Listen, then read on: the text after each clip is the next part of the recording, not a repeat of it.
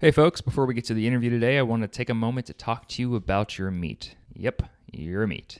As many of you craft beer lovers already know, it's better to buy independent. Do you know who's making your meat and where your meat's coming from? Stith Family Farms has been serving as your personal farmer since 1945, and that's right after World War II ended. The third generation of these Kentucky farmers don't use any hormones or antibiotics. In fact, Stith Family Farms raise all the feed themselves, including non-GMO corn.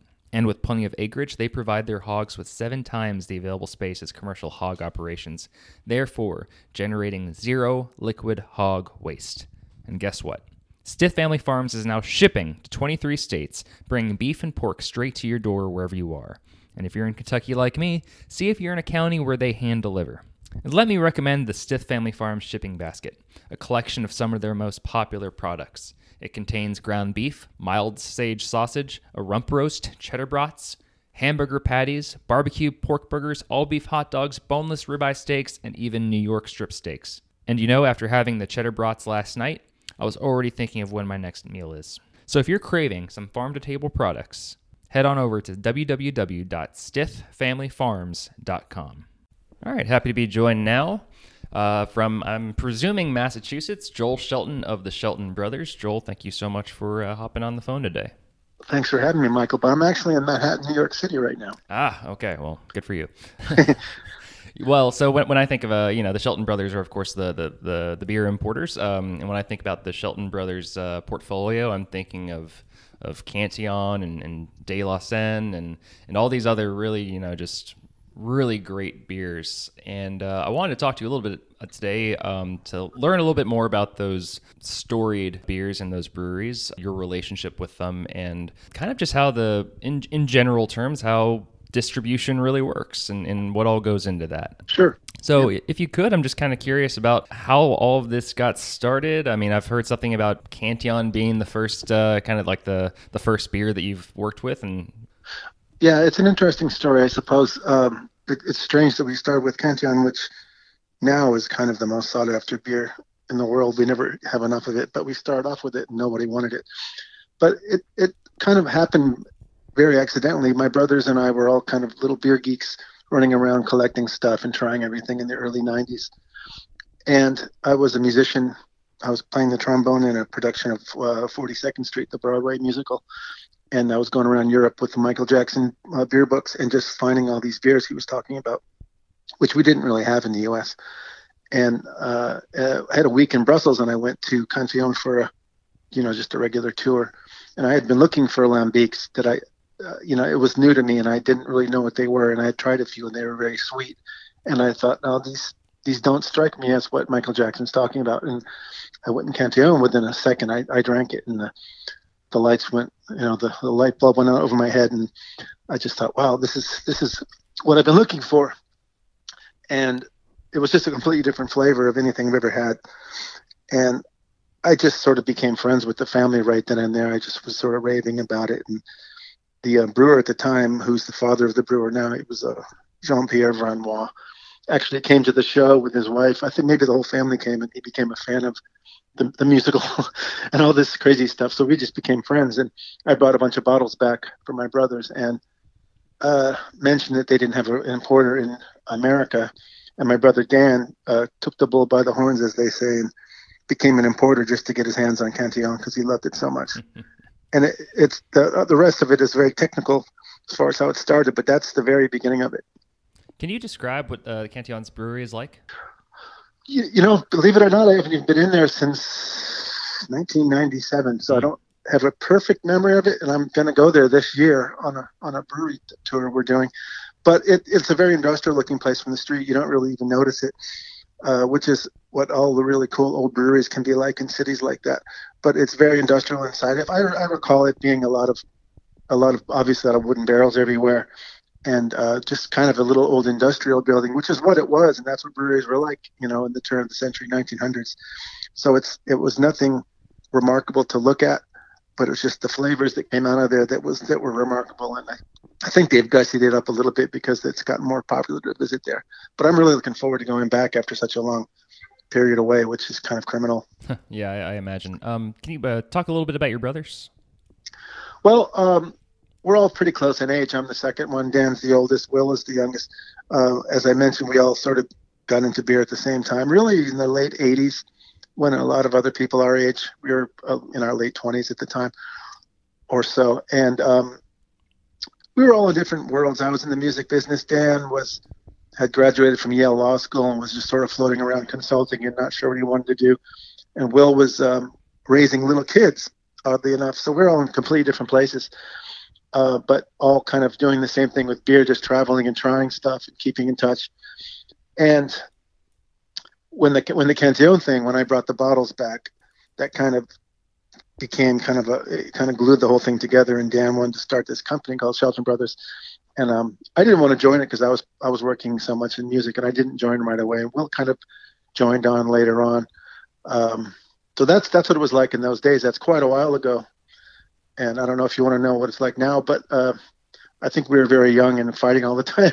And now a lot of things have happened, and I think we're kind of older guys now. We get along better. But we've all been three very different people, so it was never easy to work together. But we all certainly had a passion for some of the same things, and that has not changed so much even now. Yeah, absolutely. Can you kind of just broadly speak on just those early efforts of starting out, stressors that may have been involved between just the brewery and the new distribution business? Yeah, well, the thing was when Dan was the one who, as I mentioned, really got it cranking. He being a Yale law grad, he knew how to get around paperwork and legal stuff, and he pretty much did it mostly on his own, I think. And he really wanted to get Cantillon over. Didn't have a big plan about becoming this big importer or anything like that. He really wanted to get a hold of Cantillon. That's how much he loved it. And in order for Cantillon to agree to send the beer to him rather than someone else, because someone else came knocking too and wanted to bring it coincidentally at the same time, Dan had to agree to get a whole container, which is, if you don't know, people out there don't know, it's 20 pallets. It's a fair amount of beer for something that no one knows what it is, and it's sort of expensive and really unusual at the time because no one drank sour beer in America in 1994, 95 when he was looking to doing it. We finally brought it over. I think it was 96. So it was a big step that he had to just take this stuff, a whole container of it, and nobody wanted it. But that was what he had to do to get the deal with Cantillon. So it was a really scary start, and in fact, Dan lost money for 7 years starting around that time. Yeah, I can imagine. Now, I mean, if you got a container of Cantillon right now in 2018 or 2019, you wouldn't have any problem getting rid of it. How long did it take to kind of go through that? There's still some bottles floating around, I think, in his basement from those days. I think I might even have some. It was a few years. I don't know exactly when it was all sold, but it's hard to believe now, but most people, they thought it had gone bad. A lot of people returned it to the shops. Some of the shops demanded he take it back. Wow. So you would have to ask Dan exactly how long it took before that first truckload was actually gone, but it was definitely more than a year, and it was probably a few years. And it's hard to believe now, but that stuff would sell out in 5 minutes now. Yeah. But we never have enough now, and everyone's always begging for it, and they just don't make very much. But in those days, they weren't popular around the world as they are now. They sold in Japan, and they sold a little bit in Belgium, and it was really struggling. So the world's very different now. But it was a while. As I said, Dan literally had to expand his company to find other breweries just to keep it going, because you can't survive on one brewery to begin with, especially something with that small of an output. And what were some of the other early breweries that signed on with Shelton Brothers? Well, strangely enough, Kulmbacher, which is the biggest one that we ever had, it's the closest thing to a factory brewery in northern Bavaria and Franconia, that we always focused on that area in Germany. So that was an earliest one, I think 97, so pretty soon after. And then he's also looked around a lot in Belgium, and found De Rank, which is really great stuff, and Mars. We were walking around in Germany, I think it was in 97 or 98, and I had the little Michael Jackson pocket guide, and I said, "Oh, there's a brewery down the street called Mars." And we just wandered over there, and he fell in love with the place and just got to know the brewer, and so we started with that a long time ago. There were just a few like that, De Rank. And as I said, I wasn't really doing the business at that time. I was just sort of in the periphery of it. So I don't know exactly what order the breweries came in, Hmm. but they kind of trickled in the late 90s. And as I said, it took 7 years before we made a profit. So there was not any profit into the early 2000s. And the only way to make a profit out of all these beers that no one heard of was to just sort of get a few more of them to give you more options of what to sell. And all these breweries now that I mentioned are pretty established in the U.S. at this point. But it was a very different planet in those days. Sure. I would say that one way people might know Shelton Brothers is not just through the beer that you all bring in, but also a pretty large festival that Yeah. has been going on for a few years now, going to different cities. I just went to the first one in Denver just a couple of months ago. I was wondering if you can kind of speak on the festival. I know you aren't hugely involved with it, but just what that experience has been like in watching it grow. Yeah, it probably sounds funny that I'm not hugely involved, but I've been to all of them, and I usually have a specific task because the people in the office in Massachusetts, that's the home office, they're always the ones that are in charge of the whole thing, and I'm happy of that because it's just a huge job. It gets a little bit easier every year. We started in 2012. It was a massive job, and we didn't know what we were doing exactly, but it's come off each time, and I just find something fun to do. This year I was in Denver manning our table for tours, which we're starting to do next year. But it's just been a crazy task. And the goal was to offer a festival that wasn't just kind of a frat boy party. It wasn't just a bunch of sales reps selling beer and hanging up weird posters over the, you know what I mean? It wasn't, Oh yeah. we didn't want it to be a thing where you just go around chugging as much beer as possible. We wanted it to be a thing where the brewers were actually there. You could have a decent conversation. And that was one of our rules. The brewers had to be the ones pouring. And it's had to be relaxed a little bit, but it's still the concept right now. And we just always wanted it to be different because that's kind of the Shelton way, I suppose. We've always been a little bit trying to be different. But it was kind of, we wanted people to take it more seriously and not just think, oh, the craft beer thing's just about standing around drinking as many samples as possible. Because it can be fun to do that, but we just thought, no, these are some serious brewers, and we want it to be treated like that. I'm wondering if you have any thoughts on American craft beer and the breweries that kind of. Well, it's a huge subject now. Yeah. It's just the interesting thing for me is how much has changed since I and my brothers first had our earliest beer. We're talking about late 60s actually, because our dad used to drink beer regularly and pour it in little Dixie cups for us at the dinner table. And it was something called Peel's Real Draft, as far as he can remember. Peel's being an old German brewery, I think in Pennsylvania or maybe in the Midwest. By then it may not have been a real brewery, but it was a very hoppy kind of Pilsner. And so we started with that, and then we grew up. It was kind of like Miller High Life. I mean, I used to drink tons of that. And we're talking in the 70s, and there was the Budweiser and all of this stuff. And so it went from that to sort of getting into college, and we would try dark beer once in a while, Tuborg dark, things like this. It was very little options. But, everybody enjoyed the beer as much as they do now. It was just a different way. You just drank a lot. But when the craft beer stuff came out, we kind of got into that in our late 20s and when, the late 80s, and that's leading into this time where I went on that tour. And then we all sort of fell right into it at the same time. We started home brewing and did all these things. And the American brewers in the craft beer first, it wasn't even called craft beer. I think it was called microbrew revolution. They were basically copying, European styles, of course, and sometimes doing good work with it, sometimes not as good, depending on the brewer. For us, it was really fun because it was like we went from nothing here almost to all these towns had these really cool bars that had their own beer. So we went all over the place. We went crazy, and it was very exciting for us. It was a different experience from going over Europe, where you'd find the actual original thing. But the Americans were, the idea was, yeah, we can make it as good as that. And we were very psyched about it. We didn't have any idea we were going to become importers. But as the years went by, then it kind of went up and down.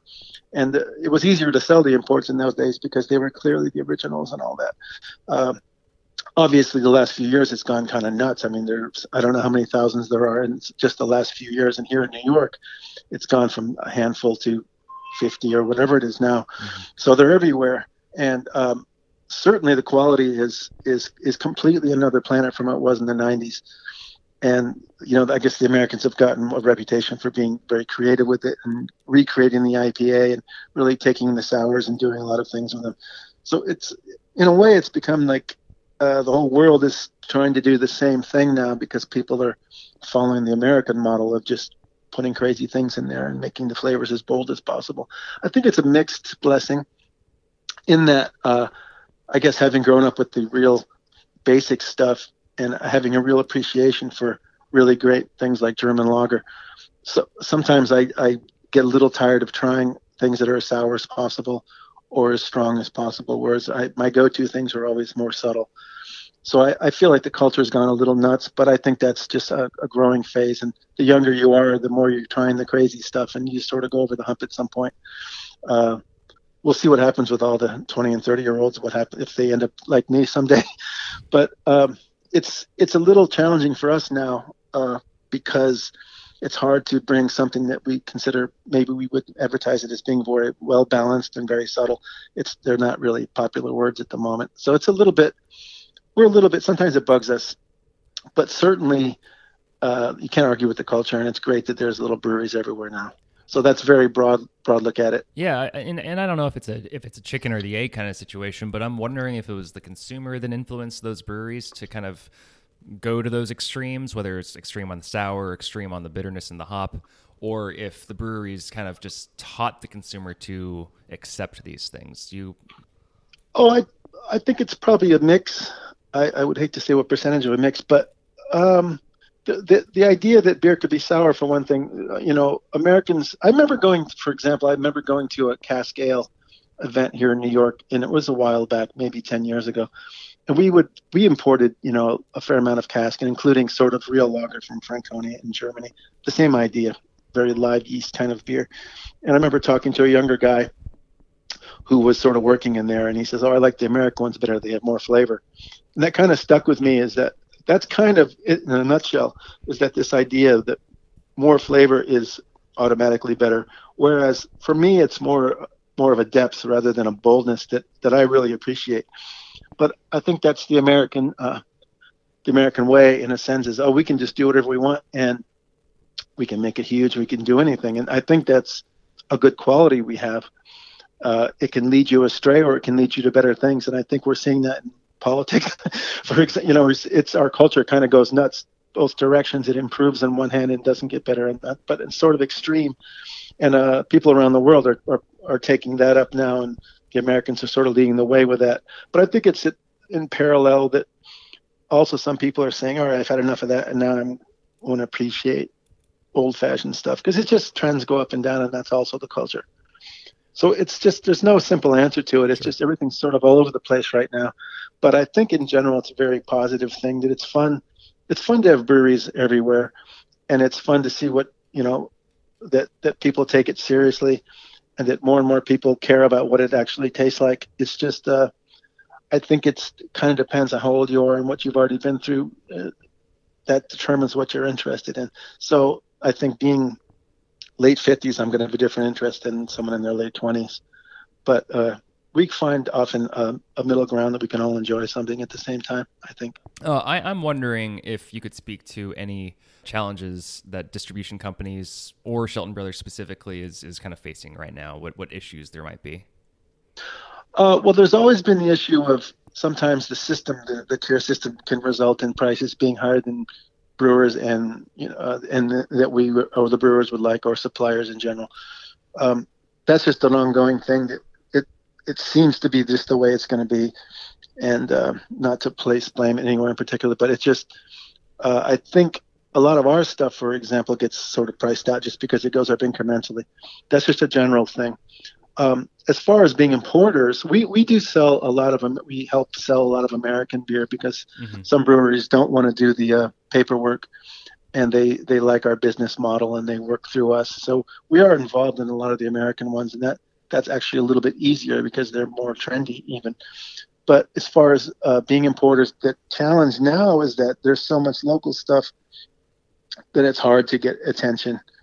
And it requires us suggesting to brewers they have to make something new every day, which is the trend here now also. And I think that's hard for everybody. I think everybody in the whole industry has to keep up with this demand for new beer every week. And I imagine everybody would say the same thing, that it's everyone in the industry, it's way more work for the same amount of money, perhaps I could put it. I would even say that goes down to the consumer as well. There's this untapped culture, the drive to always get something new and different. Yes, and it's exhausting, honestly. Yeah, personally, I could drink the same beer the rest of my life. There are a lot of them I could choose from. If I had to, I would have to sit down for a while and decide. But I don't really care to have something new every day. I do it just because I'm in the business and this is what happens. And I take notes and I put little grades on it and all kinds of stuff. But I sort of hope this culture changes, and maybe with the generations it'll change. Maybe the kids coming up won't be into it like that anymore. I think that's the main thing. I think it's fun that a lot of people are taking notes and collecting and doing all this. I used to collect paraphernalia too, and I don't know how I could do it today because there's so many breweries. But it's a little bit of a youth thing where people are very excited and they want to try stuff. And I think our culture gets more like that, more than other countries maybe. Maybe other countries are following our lead because they're all going to be the same eventually. But I think it's ultimately not to the benefit of the quality, because I think the quality has always been there. It's just it got degraded for a while, and that's why the new craft beer movements came up, is to rectify that. But now it's almost going too far the other way, where we're trying to make crazy stuff for their own sake, and it's actually not better in some cases. Sure. So it's commercially it's just very challenging, and it's sort of fun to offer new stuff every week, but we would rather sort of have some things settled in, some things that are really great. We'd rather have that, and that's not happening as much as it used to. We're nearing the end of 2018. I'm wondering, if you had a crystal ball, what do you see in the future for Shelton Brothers in 2019? We're wondering what's going to happen. We're trying to expand to do different things. I mentioned the tours. We've been talking about doing tours as a way of bringing people over to see these really marvelous places that we've gotten to visit over the years. And we always wanted to share that experience. That was our goal. And now it's also become a way that we can sort of do other things in our business, not just bringing beer over, but bringing people back over there to see the beer in its natural habitat. So touring is something we're trying to do a lot of. We're just sort of starting that this year and just giving it a go. As far as beer in general, we don't know what's going to become big. Certain things seem to be becoming more popular, like classic German Pilsner, for example, seems to be taking off again, which is sort of an opposite with the other trend, as I mentioned. I don't know if sour is going to get less popular. It doesn't seem to be. It seems to be a permanent thing for the moment. Import sales, I don't necessarily think it's going to get easy. It's not going to get easier. It doesn't seem like it. As far as local breweries, I can see that some of them who are based more on creating their classic styles and have built that up over years are struggling now with having so much competition with people who are just creating new things. And the new things just sell automatically. And so people who can just crank out new stuff, it doesn't necessarily have to be as great as the old stuff, but that's making it harder for people who want to focus on their standard stuff. So I think it depends on whether people are going to want more and more quick variety or not. I think that's the trend, and I don't know if it's going to get more so or less so, but I imagine it's going to be getting more and more like that for the short term, at least. I wish I could tell you, but yeah, I'm sure. All right. Well, one last question before I let you go. If I'm in New York City and I want to go to a beer bar, where am I going to be finding Joel Shelton drink? Oh, I'll be in front of my TV at home drinking the beer I got from our warehouse. I most of the time, I mean, right now it's December, so I'm going out as much as I can just because it's the holidays. In fact, I'm meeting a brewer tonight from Middle East. So we're going to go out and do things like this. I like to do that, and we have a lot of events here. Usually when I'm out, when I was younger, I was out at bars constantly. I'm a little bit less now. I'm 58 years old, so no excuse, I suppose, but I spend more time at home with the dogs and things like that, and just drinking beer that I pilfered from our breakage department in our warehouse. And I always liked, people assume that I always liked cheap beer, just as far as not spending money. Obviously, I mean, it to me, in a way, I don't feel like I can afford to go out and buy pints every night of what craft beer is costing now. Mm-hmm. I know it sounds crazy, but I feel like most of it is overpriced in New York for what it is, and I really do most of the time drink at home, and I just try different things because I can collect all these bottles that are just being trashed in our warehouse anyway. But when I do go out, it's like I said, it's often at events because brewers are always passing through, so that's really fun. The brewers are there, and we're going to some of the most cherished bars here that put on these events. It can be several different places, but the place I go most is this in a local Irish dive nearby called Malachi's, and I just love it because it's quiet. It has really funky Christmas decorations at the moment, and old people sitting there, and you can talk. And all I can get is Guinness, but for me, that experience is just as good as getting a $8 little glass of something in a really noisy bar. It's just has to do with my age, I guess, Michael. Yeah, age, personality. Just sometimes the atmosphere is better than the beer itself. Yeah, and it depends. If I'm in a party mood, then it's all good. And a lot of times I really do enjoy that. And I really like the people in the business up and down. In New York, it's great if you go out to events and you'll run into dozens of people from distributorships, from breweries, from importers. You run to everybody, and everybody's really great, I have to say. And I feel a little guilty not being out there more because it's a real great scene here. And I do get out once in a while, but I definitely spend way too much time in front of the TV with my bottle collection. Well, thank you so much for your time today. I look forward to hearing more about the tour that Shelton Brothers is going to be doing in the upcoming year or two. That sounds exciting. Thanks very much. It's a pleasure to be here.